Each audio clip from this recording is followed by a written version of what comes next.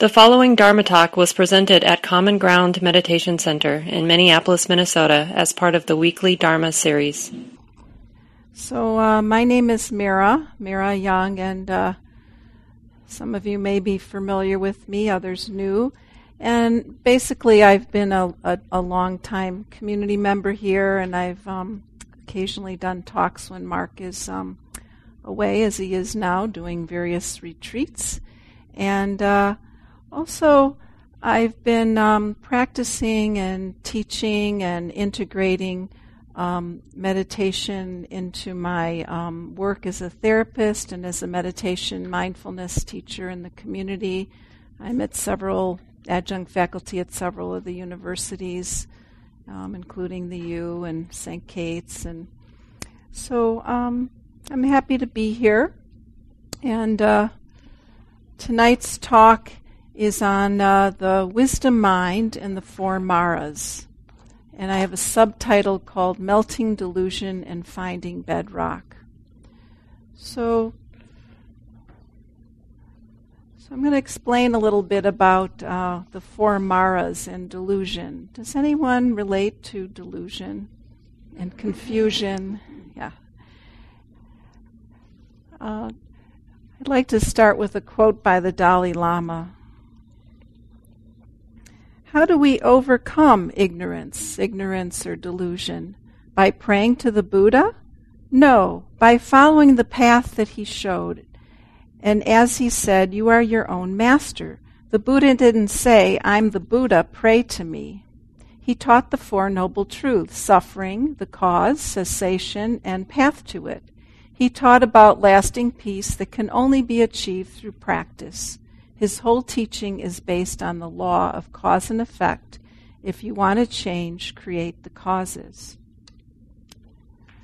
So I was just contemplating on a recent self-retreat, just being in the countryside and noticing the changes and just how like the mind and the heart, some days it's the sun is shining and everything is kind of thawing out, then it gets kind of muddy. Then things start to melt and you see things on the ground that you don't always like to see. And then water starts to flow and then things might get solid again, right? And kind of frozen and so it is with us as well. And also we often are running around, we're running around, we're busy filling, we're busy doing, we're busy going here and there. And when I was on my retreat, as the sun was shining and the hermitage was getting warm, some of these, I call them ladybugs, but I think they have a different name and they can bite. But anyway, they come out and they start, very determined, marching up and down, windowsills. And they look very intentional, like very purposeful, and they're just kind of back and forth. Anyway, I don't know if this means anything to you or not, but I just think about how we just kind of go about our patterns kind of mindlessly and often very running around and not really attending to what's happening. So where are we going? And what is Mara? Mara is delusion. It's a Pali word for delusion or ignorance. Not knowing, not perceiving things accurately. And there's three roots of this Mara or ignorance. It's also known as the kleshas in Sanskrit, in Pali.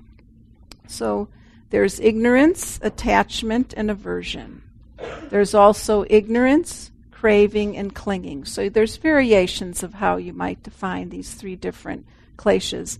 And actually you can add two more, pride and jealousy. So these are some of the patterns, the roots of our suffering.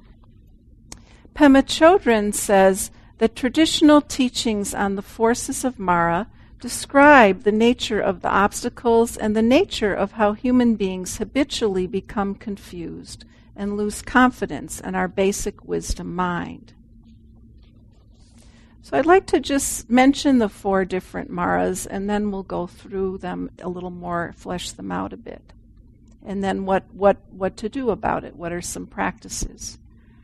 So the first Mara is called Devaputra Mara, and this is the pleasure-seeking Mara.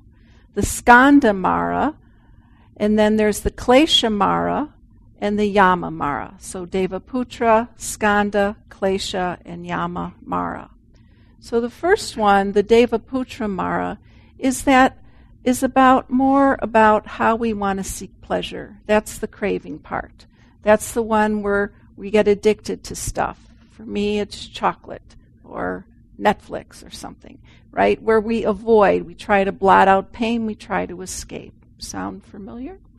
And then the second Mara is how we are always trying to recreate ourselves. So we're always reestablishing a sense of me and whether I'm okay or I'm not okay. And when things don't work out, we keep trying to get some ground under us. We keep redefining ourselves and trying to get a solid sense of me.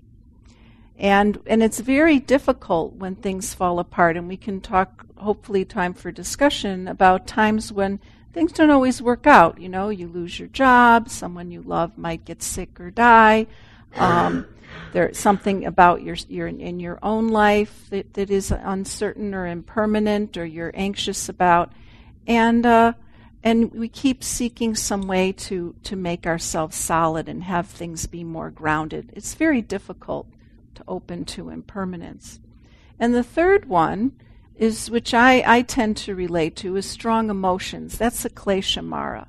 So the Deva Mara is the pleasure-seeking. The Skanda Mara is how we try to recreate and solidify when things are falling apart and we get very reactive. And then the Klesha Mara is the strong emotions that have to do with how we use our emotions to keep ourselves numb or dumb or asleep. That often the pattern is that something's going on in our lives, and then we have some strong emotions, and then we have these stories about why it's happening, and then that gets even more strong, like putting logs on a fire or oil on it. So we have these stories about it. Like, I'm trying to think of an example. I realized that working with clients, that actually we're dealing with the 4 maras. We're dealing with delusion a lot of the time, most of the time, because someone comes in and they have a story about how I'm not enough, or I should be doing something better, or I should be able to be in control of something that I'm not. And then there's a story about it, like, well, this is the reason, and I'm always like this, and this is how it goes, and it's a lot of suffering. And it gets inflamed. Pema Chodron says that we throw kerosene on the emotion, so it makes us feel more real. One person I worked with recently, who's let go of a lot of the dramas, who's been working more on creating more balance and letting go of certain patterns and behaviors that create more suffering, including getting lost in the strong emotions, is starting to miss some of that juice, right? Has one particular habit that's kind of slow and hard to die because it's still a reminder of that old sense of me. And maybe we all have those. You can think of how you might relate to it. I've been working at a center for grief more recently, and I also see people in loss, change, and transition in my private practice, but very, very poignant to see how difficult it is when faced with loss. I worked with a family, and it was really interesting that one of a group of the teenagers that had lost their parent, one of their parents suddenly, I said, well, how is it for you, and what are you seeing and learning as you're going through this very painful experience? And one of the teenagers said, I'm learning to let go, and I'm learning what's important. what's really important. So this is the wisdom that can come when we start to see how we get lost. And then the last one, the yama, the fear of death, is also the fear of life. That essentially all the maras, all the delusion arises from a fear of death. That we want to hold on to what we have and confirm our experience and to reify ourselves. That we're really afraid of this radical kind of letting go. Of really, what if we're just here without a plan? Without trying to, plan when we need to plan, but really just meet the moment as it is, with an open heart. All the maras point the way to letting go. Pema Chodron talks about the story of the Buddha. You know the story of the Buddha? It's whether it really happened or not, it's the story of how the Buddha was sitting on the eve of his enlightenment. And then the armies of Merra, of delusion, came and started, hurtling their weapons at him and trying to get him off his seat, and everything from convincing him that he didn't have what it took to wake up, to tempting him with all kinds of things, and then just a lot of swords and arrows, just anything to attack. And as the Buddha just sat there, what happened to those swords and arrows? They became flowers. That simply by sitting there with non-reactivity, those arrows and weapons couldn't harm him. They became flowers. They turned to flowers as he sat unwavering. The paradoxical and transformative practices, the perceptual shifts are befriending the obstacles and taking them as teachers. They show us where we're stuck. This is a little poem by Wendell Berry that points to how do we be with the fear of the unknown. So if we're not lost in delusion and we're a little bit lighter with this sense of me and mine and being consumed in different ways of reactivity or trying to get rid of or medicate our experience and go up and down with the ups and downs, then we go into what's called the unknown.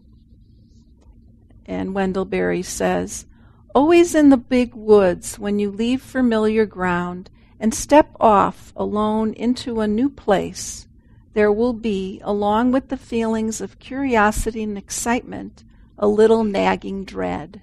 A little nagging dread. This is the ancient fear of the unknown, and it is your first bond with the wilderness you're going into. So just taking a moment and, maybe bring to mind, or maybe it's coming here tonight, like coming into the unknown. I may be an unfamiliar teacher, not what you expected, or just something where you don't really know how it's going to go, and that you're opening to it, and what that feels like, and that it's very human to be uncomfortable with it. We often try to overlay things that are familiar into an unknown experience. And we also, like I mentioned with that one person, we kind of sometimes miss our old selves or our old way of being, or we reach for that. And one teacher, Trungpa, said, and if I don't offend you, that we have this nostalgia for samsara. We have some nostalgia for our old ways of just repeating these patterns. And that basically, that renunciation's realizing that our nostalgia for wanting to stay in a protected, limited, petty world is insane. And that once you begin to get the feeling of how big the world is and how vast our potential for realizing life is, then you begin to understand renunciation. And basically he said that nostalgia for samsara, for trying to have everything be grounded and according to what we want, is basically full of shit. It's a quote. Okay? So give it up. Pema Chodron says that feelings like disappointment, embarrassment, irritation, resentment, anger, jealousy, fear, instead of being bad news, are actually very clear moments that teach us where we're holding back. They teach us to perk up and lean into what we feel rather than collapse or back away. They're like messengers that show us with terrifying clarity exactly where we're stuck. This very moment is the perfect teacher, and lucky for us, it's wherever we are. The other last week, I was on my way to another sangha, and I actually was going to share this talk. And we were on our way. This is out to Northfield, and I haven't been there in some years. And I had my husband come with me, and we got in the car, and I thought I had all the directions, and we got off the freeway, and we took a back road, and we went probably a half an hour in the wrong direction, and we ended up in what's that great river town? Anyway, we ended up about a half an hour in the wrong direction, and then it was like, okay, so there was this moment of like frustration, irritation, and then remembering, okay, this is the teacher right here, right now. Or am I going to ratchet up? And then there was a little bit of almost starting, well, did you, starting to blame. And then later I found out that we were both meditating and trying to do some form of a compassion practice as we zoomed back in the other direction and got there just in the nick of time. So, just like there it is, just and realizing, God, how embarrassing to show up, that whole sense of, oh, I'm coming there to share the Dharma, and I'm embarrassed, and I'm going to show up late, and I've been rushing, and then I'd be arguing with my husband and sweating, and but fortunately, I realized, because I'd been studying this, it's like, and practicing, it's like, right, this is the perfect teacher right here where it's hot and fiery and really unpleasant. And then so what if I end up late and I'm embarrassed? So that's life, right? So she also says what's encouraging about meditation is that even if we shut down, we can no longer shut down in ignorance. We see very clearly that we're closing off, and then that in and of itself it begins to illuminate the darkness of ignorance. So actually, the fact that we suffer from the maras and that we start to recognize when we're deluded, when we're caught in strong emotion, when we're in some kind of fear, trying to get some solid ground where there's not, is that we actually, when we recognize it, that's where it starts to transform. So I'm going to give us a few more actual antidotes or tools here. So one great master says that samsara is the mind turned outwardly when we're lost in those habitual patterns. It's lost in its projections. And nirvana is a mind that's turned inwardly, so recognizing our own nature. So there's two levels of obstacles. Outer obstacles, I won't mention politics, where someone or something has harmed us, ruined our harmony and peace. As Pema puts it, some rascal has ruined it all. We feel disappointed, harmed, attacked, confused. People have felt this from the beginning of time. In some of the classes I teach, people come forward, we talk about mindful communication, and it's like there's that coworker or that boss or that particular situation. For me, it's computers and electronic records where one person said they hated to admit it, but they completely lose it when the printer doesn't work in the middle of a project. It's like, I can have equanimity about a lot of things. I can listen to some really painful stuff with often with a lot of compassion. And then I get home and I get on that dang computer and I have to do something on it, and then the whole thing freezes or it goes haywire, and everything starts to get overwhelming,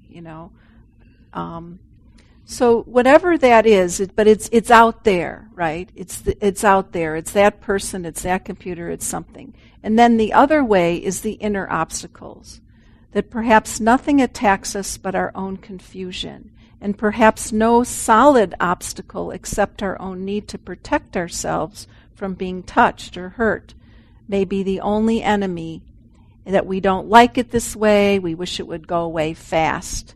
So we really look at how do we relate to the difficulty. So who's causing it? Is it the outer condition?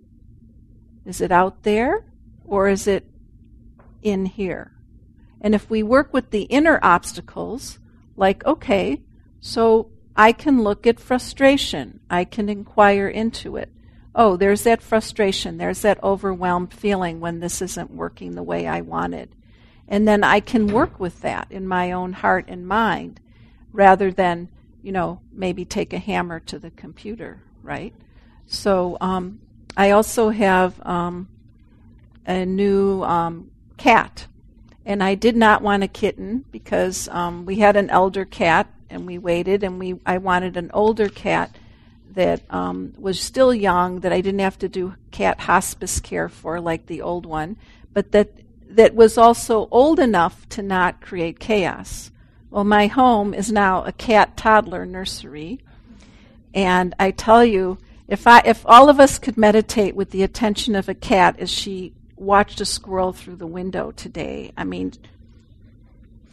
then leapt up to the window, almost ripping, I thought the window was going to crash, and to grab that squirrel, and then her body was so strong, her determination, I could barely peel her off the window, but watching my equanimity go out the window, as I'm dealing with this wild being that, and I'm learning how to train her and train my own mind at the same time. With her, I can go psst and have the water spray bottle. I think I should start to use it on myself. Psst. Oh, right, So I'm hoping I will not harm her, and at the same time let her not harm me. So, you might think about how do you work. So maybe looking at outer obstacles, are they really outer? And then what is the inner obstacles and what's the inner work and what helps you let go? So here's 4 ways to transform Merra. One is, again, of all variations of the theme, sit there. Sit there. Just let it be. Notice the emotions as they arise with some kind of openness. Notice the uncomfortable feeling. Feel the sensations, smooth, fiery, hot, hard. Not trying to smooth them out. Just be with the intimacy of the experience. This is very good practice when you're in relationship, right? Where everything wants to react. And you can just be with how it is without acting on it. Actually, a friend of mine was saying how they're working with their partner in this way, where instead of, they're learning that if you react and you lash out, then you feel bad about lashing out, and then you've also hurt the person that you love, right? The second one is give up on being perfect and just experience each moment to the fullest. When we start to see the Merra more like a comedy situation, allowing our hearts to be truly open, we see that there's an arrow, that when there's an arrow or a sword, that we can just become aware of it. We can be inquisitive of it. So one way is, really, I think like that Shakespeare line about seeing the play of it.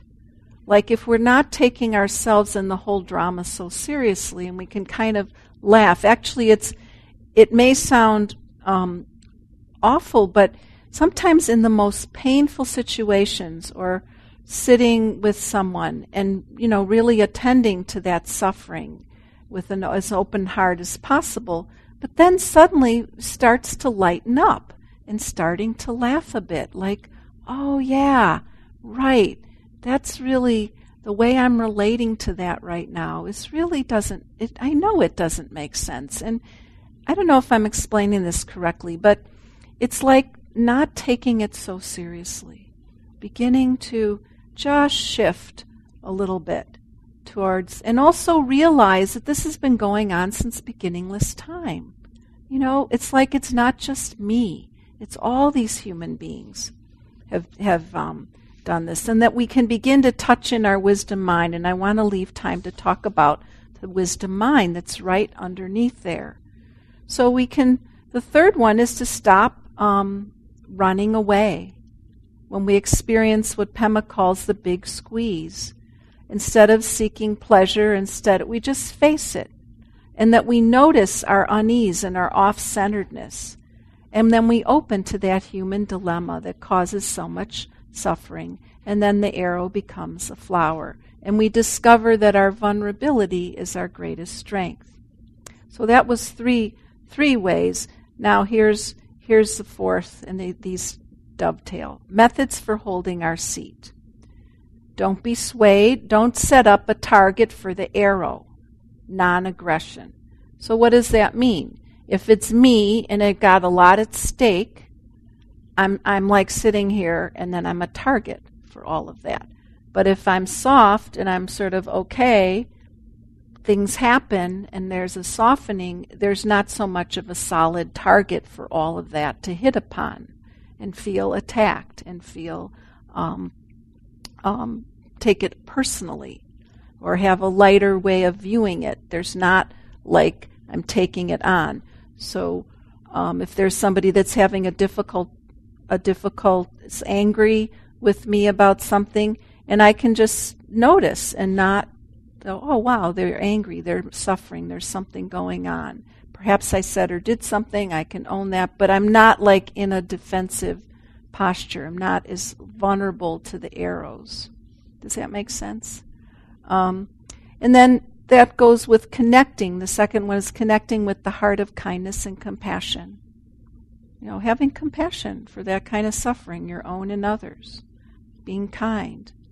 Seeing obstacles as teachers, which we started to talk about, that actually if we don't have some sand in the oyster, some yeast in the dough, if we don't have some of the challenges, difficult people and situations, we don't really grow. We have these teachers, these opportunities. My cat is my teacher right now. Is up-leveling a whole nother level of patience. I have not been around a young child or a kitten for so many years, and it's in living day to day. And how am I going to either not go insane or, be able to find some skillful ways to be with that. And then the fourth one is regarding everything as a dream or like the movie. Starting to step back and notice it play out. All Maras point the way to being completely awake and alive by letting go, by letting ourselves die moment after moment. At the end of each out-breath, when we wake up, we can fully live without seeking pleasure and avoiding pain, and without recreating ourselves when we fall apart. That ultimately, without the Maras, without delusion, without them, there's no awakening, so we need them in that way. We want to be perfect, but we keep seeing our imperfections. So that actually, when we stick with the process of keep seeing where we get stuck, keep relating to things as teachers, the obstacles, to start to take ownership of those by seeing them as how am I relating to this, that it's not just out there, I'm not just a victim. That actually we begin, as we sit through this process, we get worn away, it wears down. It's like we become, that child story, the Velveteen Rabbit, we get worn, we get soft, we get more fluid, we're less threatened, we're less a target for those arrows, and we start to see what's underneath, which is our own wisdom awakened mind. So what is the wisdom mind that we're talking about? What is that Buddha nature, that own bodhicitta, that essence? The realization of wisdom mind is equated with awakening, and that wisdom is the highest mark of Buddhahood and actualized by a bodhisattva, being of compassion. A Buddha wisdom mind apprehends the emptiness of all phenomenon. This is the deathless, the liberation of the mind through lack of clinging and substance. There's two kinds of wisdom. One is our ordinary wisdom, our capacity to discern, to analyze. And then the second is transcendent wisdom, which is the culmination of insight. And I'd like to read something from Open Heart, Open Mind by Tsoknyi Rinpoche, where he said a student described the wisdom mind as like taking off sunglasses. A student expressed it recently. It's like learning to look at the world without sunglasses. If you've always worn sunglasses, you can still see, but everything is slightly tinted by the color of the sunglasses. You might not be able to stand the brightness for too long, but oh, the colors you'll see. Dizzying at first, maybe, but then a kind of curiosity takes over, and you begin to want to see those different colors. You want to see what the world looks like when it's not painted all green or by our perception or delusion. You want to see things clearly. In the same way, we must develop glimpse by glimpse some steadiness and transcendent wisdom. First, we must recognize it in our own experience and then nurture it through meditation and practice. Once the experience of wisdom has gained some stability, you can use it as a tool to look at the world without sunglasses. How do you recognize this transcendent wisdom? Want to try it? Relax. Let your thoughts and feelings come and go. Rest in the clarity that emerges when you simply watch without engaging. Just relax. Let go. Notice what comes and goes. That's why it's recommended to practice mindfulness and concentration first. When you've achieved a state of calmness and readiness, then you're truly ready to know and understand in a deep way the dance between emptiness and appearance. Once you catch a glimpse of that dance, don't hang on to it. Just let it go. Like your first glimpse of what he calls essence love, or just that unconditional love or compassion. So a lot of what we're striving to do by being a good meditator and solidifying ourselves is like, we need to keep bringing the attention back to the moment. We develop those muscles, but then there also is this relax. And then we're learning how to let go of the identity of this solid sense of self and having to be a certain way. It really is sad to me when I see people come in and they have an idea about how I'm not enough and I'm not good enough, and it's not until I do A, B, C, D, and E that then I'll be happy or then I'll be lovable. And the reality is that the wisdom mind is available any moment where we're just able to let go and rest and be and get out of those stories that we keep telling ourselves and believing. And even especially in those moments, I don't know about you, but moments in life where like the rug is pulled out from under and you're completely at sea in your life. And sometimes it can even be on a physical basis. I literally had something like this happen, where I had a dizzy thing, and it's just so powerful, like literally where you can't get ground under you, and it's very scary. And what else do you do in those moments? You just have to be in the moment. There's nothing else to do. The mind can't. You're just there because you're off. Do you know what I mean?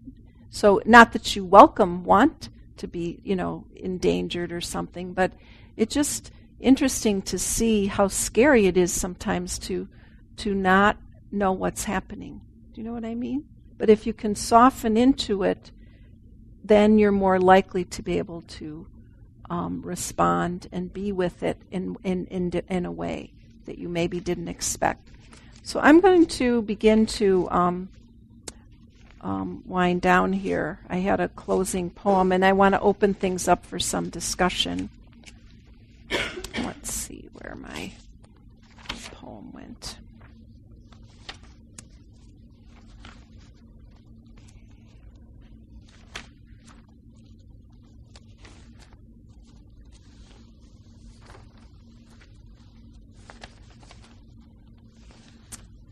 Well, maybe it decided to disappear.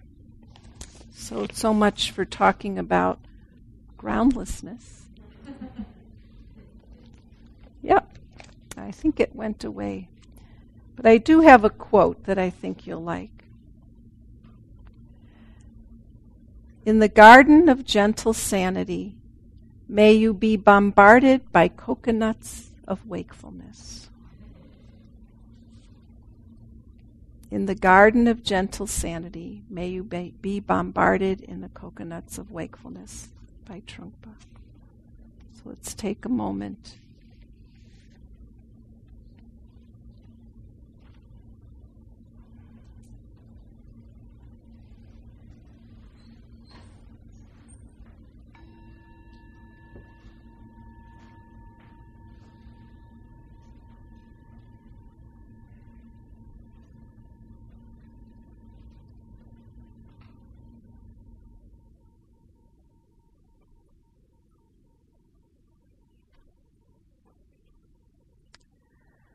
So, be happy to open up to sharing wisdom with one another, comments, questions, maybe your own experience of how you work with times of delusion and confusion, difficult emotions. Yeah. I have a question.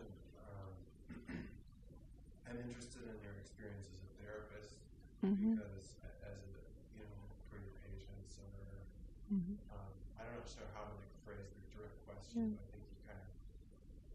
Well, actually, if I respond, is actually thank you for making that point, and I actually was going to share a little more on it. So thank you. Which is that it's not about repressing or just letting it, just letting it out in terms of reactivity. So what we're talking about is not repressing. So denying anger and thinking and you're looking good and trying to, not be aware of what's really happening is another form of delusion, right? So a lot of it is recognizing what you're feeling. So you're talking and you're describing something, and one telltale sign is you're talking about it like you're ordering something on the menu, but it's actually a very painful story, and you're completely disconnected from the felt sense or your body. A lot of people can talk, but there's nothing, so it may be like, what are you aware of? Nothing, numb, I don't know what your experience would ask you, but just starting to wake up to recognizing what's happening, because a lot of the delusion is I'm fine, or I don't know, or it's somebody out there, or I'm upset but I don't know what's really going on. So it really is a waking up. I think actually being overwhelmed with emotion and not being able to stay present in it isn't it either. You have to be able to be aware of what you're feeling, not just lost in the feeling or stuff it down. No, I'm not angry. Everything's fine. Yeah. So thank you. Were you going to say something? Well, no, I guess when you talk about that Well, are any of you familiar with the RAIN method? If you look up RAIN, that there's a recognition, acceptance, but the actual direct experience, and I love that about Vipassana, insight meditation, is it's really being intimate with the energy of it, really feeling how it feels in the body, really noticing the sensations and what's happening. So I think there's an intimacy with being able to feel the depth and breadth of our human experience, and that the capacity, I know this is maybe a well known, but the capacity to feel joy and touched by life is also the capacity to feel sort of the dark emotions, because their emotions aren't good or bad, they're just our experience. So it just practices like the RAIN method, recognizing and accepting that they've come up, and then investigating them, really being intimate with that experience, not just analyzing it, and then the letting go pieces can be helpful. Yeah, well, it's great you're feeling it. Takes a lot of courage and practice. How about other folks? We got a little more time. Thank you. Well put. I think that maybe helps a lot of us, and I think, how to be with the kind of delusional, the whole thing that's going on right now. It's all stirred up and very easy to be a target or be lost in reactivity. And I'm working on it with everyone else. It's very challenging. Some days it's easier than others. Sometimes, actually, I've had to unplug a little more. I don't even want to listen constantly bombarded. I think that's part of it, is this bombardment that's going on, And then who's being bombarded? Me. I'm being bombarded. So right, well, I need a little space so I could kind of find my balance. So take care of yourself. Yeah, we've got many months. Many months, and this is, I imagine it's not going to get any more pleasant. That might be the avoiding, but maybe being protected. So, you ready to go home, or you got anything else? Anybody have a situation you want to apply some wisdom mind to? No? No difficulties? No arrows, everything's flowers. That's great. I would just because there's so much in the waves, in the airwaves. Mm-hmm. Yeah. So maybe that's somehow like a breaking through out of the delusion and illusion of right and wrong and good and bad and what all is being whipped up, all the drama, and then, taking some space and really touching into the moment of. And then how do you, maybe your capacity to be present with yourself when that's happening, and when you start to lose it, or get lost in it, that's where it's really skillful to take a break, because then you're just, lost in the river of delusion and going down with everyone, the whole thing. So it's challenging. I don't have what's the way, but I could see applying some of these methods in those situations. So yeah, taking space, being right here, not lost in the mind and reactive motion and whatever's going on out there. It's good. It's good. If you think about it, all that stuff, it's sounds, it's hearing, it's seeing, it's thinking, it's feeling, and then you're washing the dishes, right? Yeah. And I don't know, what do you think about kind of the dreamlike nature, more like the movie, like you're participating, you're not detaching, but you're not attached. It's more that non-attachment, more kind of apart. You're not a cold observer, but you're also not. You're also aware and awake in the midst of it. What do you think about that? Does that sound too out there? Do people play with that? Just curious. I've never heard that before. Non-attachment as opposed to detachment. Mm-hmm. Yeah, the non-clinging.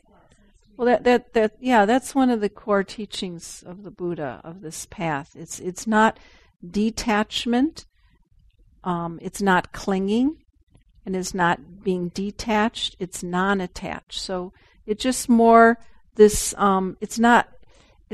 We use a term like observe, but observe is too dualistic.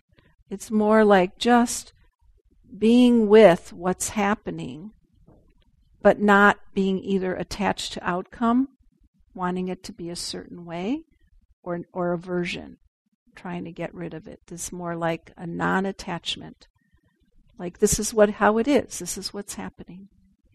It's an acceptance for what is. It doesn't mean I'm accepting this and I'm not going to decide some response to it. We're having talks on, climate change or the political. It's not like you're not going to have any response. It's not mean like, well, I accept it as it is, and then I'm just this passive person that doesn't do anything. It's more like I'm not so much attached to outcome. I will do what I can, and also just things are as they are. They're not in my control. That non-attachment, it's like mindfulness. It's like a wedge of awareness is just where the freedom is. And it's the difference between being hooked and being free. So you can feel when it's happening. Like if I'm really wanting to be a certain way, and I'm throwing rocks at the TV, or I'm just like, wow, this is a lot of suffering, so a lot of insanity. Wow, I'm noticing I'm getting hot and anger is arising. It's more of a non-attached way of being with what's happening, where I'm filled with lots of thoughts of trying to, do something unskillful. That's right. I better take a breath, I was going to make a bad joke, but I'll let it go. But I'll just say it's like seeing red. But it's good to know. It's good to know and just recognize, oh, okay. Thich Nhat Hanh has practices too where you see how that lives in you, some of those qualities, and also that you also see the person like a little boy or a little girl. You see them that they too just want to be happy. You start to shift how you're seeing that enemy or that person. Yeah. Isn't that almost like how we were saying we're sort of reconnected? Yeah. Were you making a point? No, looking for a response? No. Sorry. Yeah, that's fine. I just didn't know if you wanted a response because that sounds right on. Yeah. I think you mentioned something. You used a hand gesture. Was it the big squeeze? Yeah. The big squeeze. It's like those moments when it's the big squeeze, when it's really like tight and you're like, I don't want this to be happening. I really. And you're like, and it's visceral too. It's like, and right there, right in that moment, beginning to soften and practice with that, with awareness, and you can have compassion for yourself. Often people forget, it's like, oh right, I can hold that with some compassion. Like, oh, poor baby, sweetheart, wow, you're really freaking here. It's all you can do to not, go, run away or reach for something or say something. And so it takes a lot of courage, and it's like what the Buddha did. He kept his seat. And that's the practice, is like, and then also when we fall off our seat, it doesn't matter because that's how we recognize how we wake up. So actually, the more you go on the path, I don't know if this is and I'll finish up here. The more you go on the path, and maybe this is not news you want to hear, like in my experience, if I say that teachers like, oh yeah, I think I'm getting it, practice is going pretty smooth or whatever, versus I say, oh my God, I just keep seeing all these places where, I get lost or stuck or caught up or identify or I'm attached. It's like good practice, like where you start to see the delusion and the kleshas is where you're actually waking up. It's that sometimes it's like if it's like, oh, everything's cool and smooth, there's probably something I'm missing. It's not that we can't enjoy a momentum of practice, but also sometimes it's like there's probably something I'm not seeing that's under the radar. And then actually being glad, like I'm glad, like somebody gave me some feedback the other day. It's like, thank you. That's really helpful because that's how I can grow and learn. And if it's just like, oh, fine, whatever. So, thank you. Well, let's finish up with a little loving kindness. And, yeah.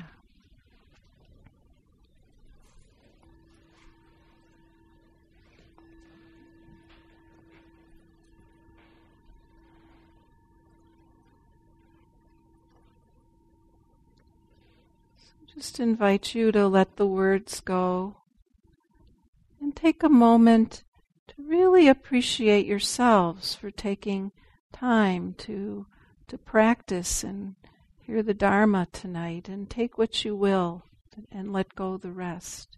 But to really appreciate what brought you here and your own desire for freedom and peace, happiness, your own good heart.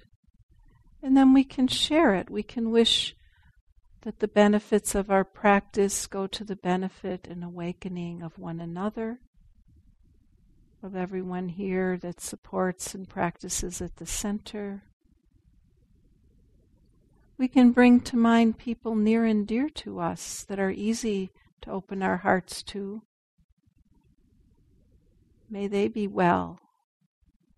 May they be happy and free from suffering or stress. And then we can expand the field of loving kindness and the benefits of our practice out into the world, near and dear and far and wide, people and beings known and unknown to us that we share our lives with. And into this world where there's so much delusion and suffering and confusion. So as far and wide as your heart wants to go tonight, may all sentient beings everywhere, in all times and places, in all directions, know true peace, true happiness, and freedom.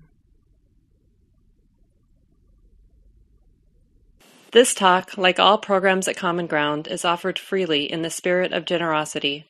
To learn more about Common Ground and its programs, or if you would like to donate, please visit our website, www.commongroundmeditation.org.